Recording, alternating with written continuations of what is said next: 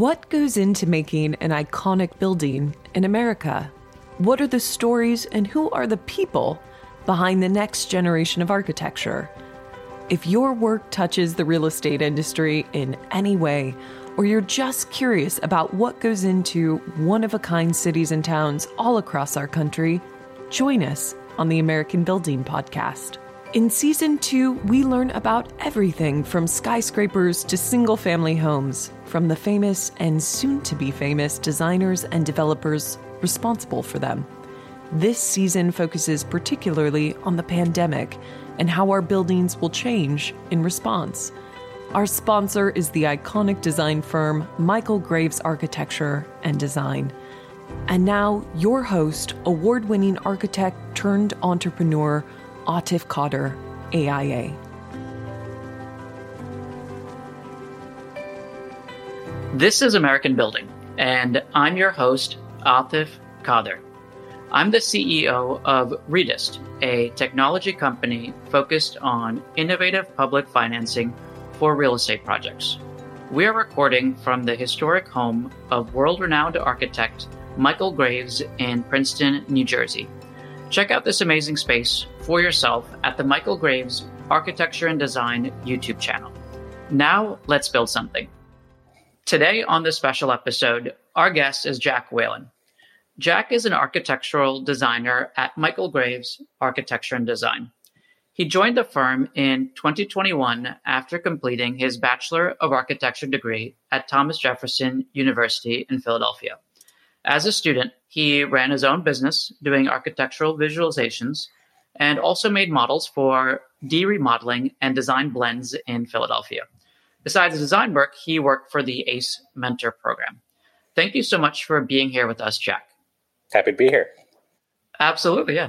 So let's get started. What was your path to working at Michael Graves Architecture and Design? So my path was more atypical to that of, I guess, typical architecture students. One thing I really tried to do when starting my career, going from high school to college, from college to the professional field, was being as open-minded as possible to the experiences that I would take on. So some of the experiences that I took on, such as the ACE mentoring program or remodeling, weren't actually typical architectural internship positions. They allowed me to grow skills that you wouldn't per se always take on right away as a typical architectural designer. So with the ACE mentor program, I actually did a lot of admin functions with them and ran a lot of finances for them, coordinated with their donators and sponsors. And it really allowed me early on to really grow my connections and talk to a lot of industry leaders that I really wouldn't normally have the opportunity to contact, especially working for the president of the ACE Mentor program. And then similarly with remodeling as well, that was a high-end interior design firm. So not only for the modeling I was doing for them, I was also doing a lot of graphic design and promotion for them and estimating as well for some of their projects. So early on, I was getting a lot of these different facets of the industry that, I might not be working in every day as an architectural designer, but it was really helping me build a grounding foundation for transitioning into my position that I'm at now as an architectural designer. One of my biggest things that I found helpful with some of those other, career paths, and I did have a traditional architectural internship, is really seeing what the other facets of, the industry do. Because I think the more you can understand that, the better you can coordinate with people and collaborate. So I think that's an excellently interesting path. And I think I can say this from having met so many architects and perhaps even developers that don't know that much about finance and actually the money behind things. Right. And I think whether it's a firm like yours, Michael Graves, or a firm like mine, Redist, or any of those of any of our guests, if you don't understand the money that is happening behind the scenes, you're setting your firm up for failure. So I think that is a terrific path that you were able to carve for yourself and that you were able to recognize has value regardless of what role that you take within a design firm. Definitely. So that said, tell me what your day-to-day looks like at the firm. So the day to day, that's not, a typical question that could be answered straight, but that's something I love about the job actually, because it can vary so much in what I'm doing. One of the fun things with being an architectural designer is just, there's so much to learn, but with that, there's so many opportunities of different stuff you get to do. So, I could be out on site surveying, taking 3D scans with some of our really high tech equipment. I could be working on high end renderings for any one of our projects. I've done a lot of, with my graphic design experience, I've done a lot of custom material modeling and whatnot. We have a bunch of other fun projects we do outside of the firm. When I started, we had a summer charrette we did for a Jewish sukkah competition. We got to design this tent-like structure, and we actually got to build it and construct it. But I also get a lot of the important tasks that a typical architectural designer would get, such as construction administration, and working on submittals and RFIs, some of the more concrete stuff to building your knowledge base up to work yourself towards an architect and preparing for your exams. So as I said, it really changes on a day-to-day basis. I could be working on something that, is local to Princeton one day, and then, we could have another project pop up that's in New York or, around the world. And I could hop on that. So it's honestly really exciting because it really, things change up. It's fast paced, but if you like that sort of thing, I like it because it doesn't get old. So I wonder though, the funny question would be like, who doesn't like that sort of a thing? Right. To get interesting things that change every single day. If there are people like that, I don't want to be friends with them. So that's for sure. I would say what I particularly like about your firm is exactly what you described, is the range of projects. To those, there are many that you do in the New York and New Jersey area, but you're also doing projects, for example, in Qatar right now and in Egypt. And I think that allows those same very well-trained skills of observation and understanding and working together towards a really beautiful end result to be applied in different contexts. Most definitely. Yeah. It's quite an opportunity. I just from, for the viewers out there, considering their future professional opportunities, especially coming out of school, working at Michael Graves, that was something that was great for me. I didn't see that anywhere else in terms of just the amount of opportunities to work on all these different projects. It's not something a lot of firms do. So it's definitely something unique about Michael Graves that I really appreciate. Perfect. And since you do qualify for being in your early 20s, since you're less than 25, what do you hope to accomplish this long arc of a career that you have in front of you? What do you want to do? So for me, there's a couple things. One, in the long run, as a main goal, leave the world better off than I found it. But there's a couple ways I want to do that. One of the biggest for me would be through sustainability.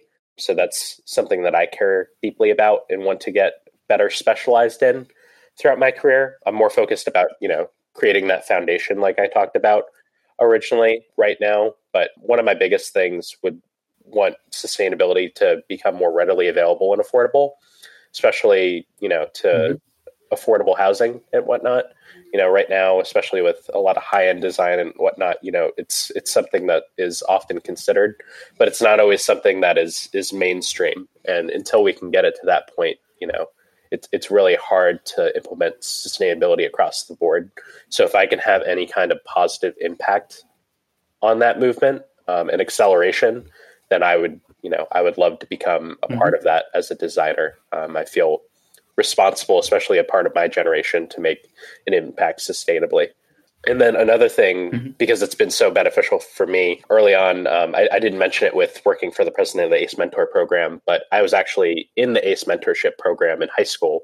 And for those of you that don't know what the ACE Mentorship program is, it is a high school program that gives high school students early on experience to coordinate with architects, engineers, and specialists in the construction industry to work on a simulation of some form of project, so you can get an idea of what career path would be right for you, whether that is something in the MEP field or architecturally. And it's a really great early on experience that you would not normally get, and also a great way to start building your connections. But one thing that it really taught me was how powerful mentorship could be and not just in my professional field, but just in my personal life. So having that kind of person for me meant so much, especially transitioning from college to the professional field. I had a friend who was a mechanical engineer who made a world of a difference in how I evaluate myself and grow professionally. So in terms of my career goals, I would love to be that for someone else, because I know how much that meant for me. And, that can happen in different stages. I'm qualified to do that for, a college student now. But as I grow, I would love to do that for, architectural designers coming into the field and people moving their way up the industry, because it's something I greatly enjoy. So I think that's a terrific example, a terrific organization that you mentioned. I had the opportunity to be a mentor for ACE New York when I worked at Turner Construction. And I actually I'm definitely friends with a number of my colleagues that were mentors, and there are at least 4 of them that will be appearing on the podcast towards the end of the season and into season 3. That's awesome. So that was like 10, 15 years ago. So yeah. I think that shows how much fun folks have in the program as well. And I think I want to touch on what you mentioned before mentorship, which was sustainability.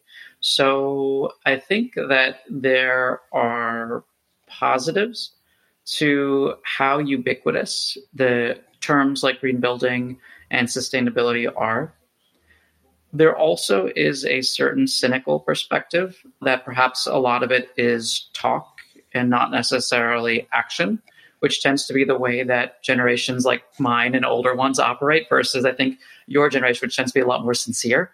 So if you had the opportunity to do something in particular to advance sustainability faster and actually make it a bigger game changer than it is right now, what would you recommend that our industry does, or an improvement that we could do to make sustainability happen and be taken up faster?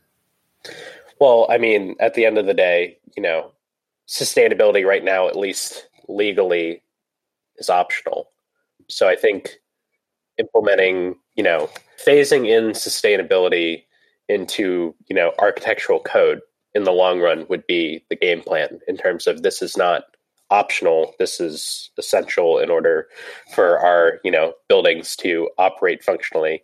Otherwise, we're going to have these, other issues. Another big thing, just from, the precedents I've studied and whatnot, is really getting stuff like embodied carbon sequestering structures implemented more into the mainstream. Mm-hmm. I think we tend to rely on older building methods a lot more often than we should, that become increasingly outdated, especially with certain developments. But I think especially if America invests in that kind of education for creating, timber frame and sequestering carbon structures, just for an example, having that knowledge is going to allow for a lot more development of those structures, as well as having those resources available.